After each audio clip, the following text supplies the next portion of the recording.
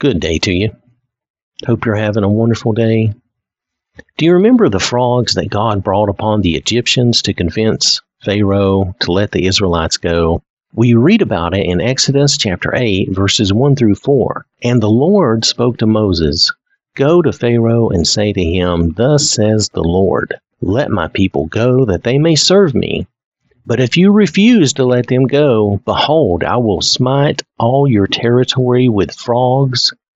So the river shall bring forth frogs abundantly, which shall go up and come into your house, into your bedroom, on your bed, into the houses of your servants, on your people, into your ovens, and into your kneading bowls. And the frogs shall come up on you, on your people, and on all your servants." Now, of course, Pharaoh refused, and he got the frogs that were promised. Now then, see here a little later in the chapter, where Pharaoh was tired of the frogs and wanted them gone. This is Exodus 8, verses 8 through 11. Then Pharaoh called for Moses and Aaron and said, "Entreat the Lord that he may take away the frogs from me and from my people, and I will let the people go, that they may sacrifice to the Lord." And Moses said to Pharaoh, "Accept the honor of saying, when I shall intercede for you, for your servants, and for your people, to destroy the frogs from you and your houses, that they may remain in the river only." So he said, "Tomorrow." And he said, "Let it be according to your word, that you may know that there is no one like the Lord our God. And the frogs shall depart from you, from your houses, from your servants, and from your people. They shall remain in the river only." So Pharaoh called for Moses and Aaron to get rid of the frogs. And that makes sense, right? So Moses in verse 9 is essentially asking, when do you want me to get rid of them? He says, accept the honor of telling me when I should intercede for you and get rid of the frogs.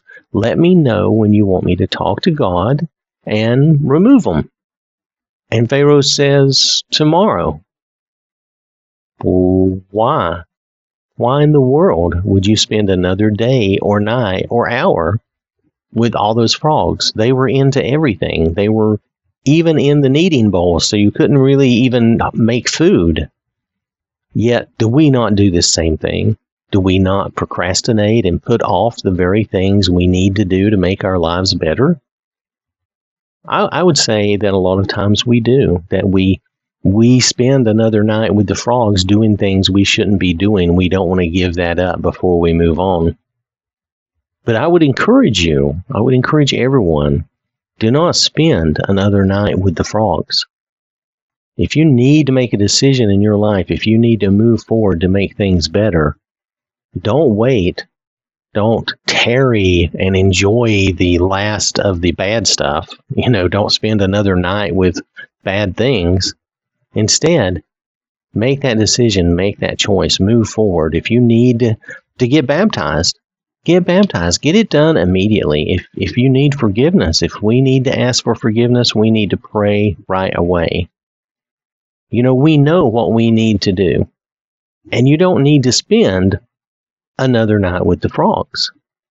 Let's get down to it. Let's do what we need to do so that we can move forward with our lives and get into better things. God wants the better things for us.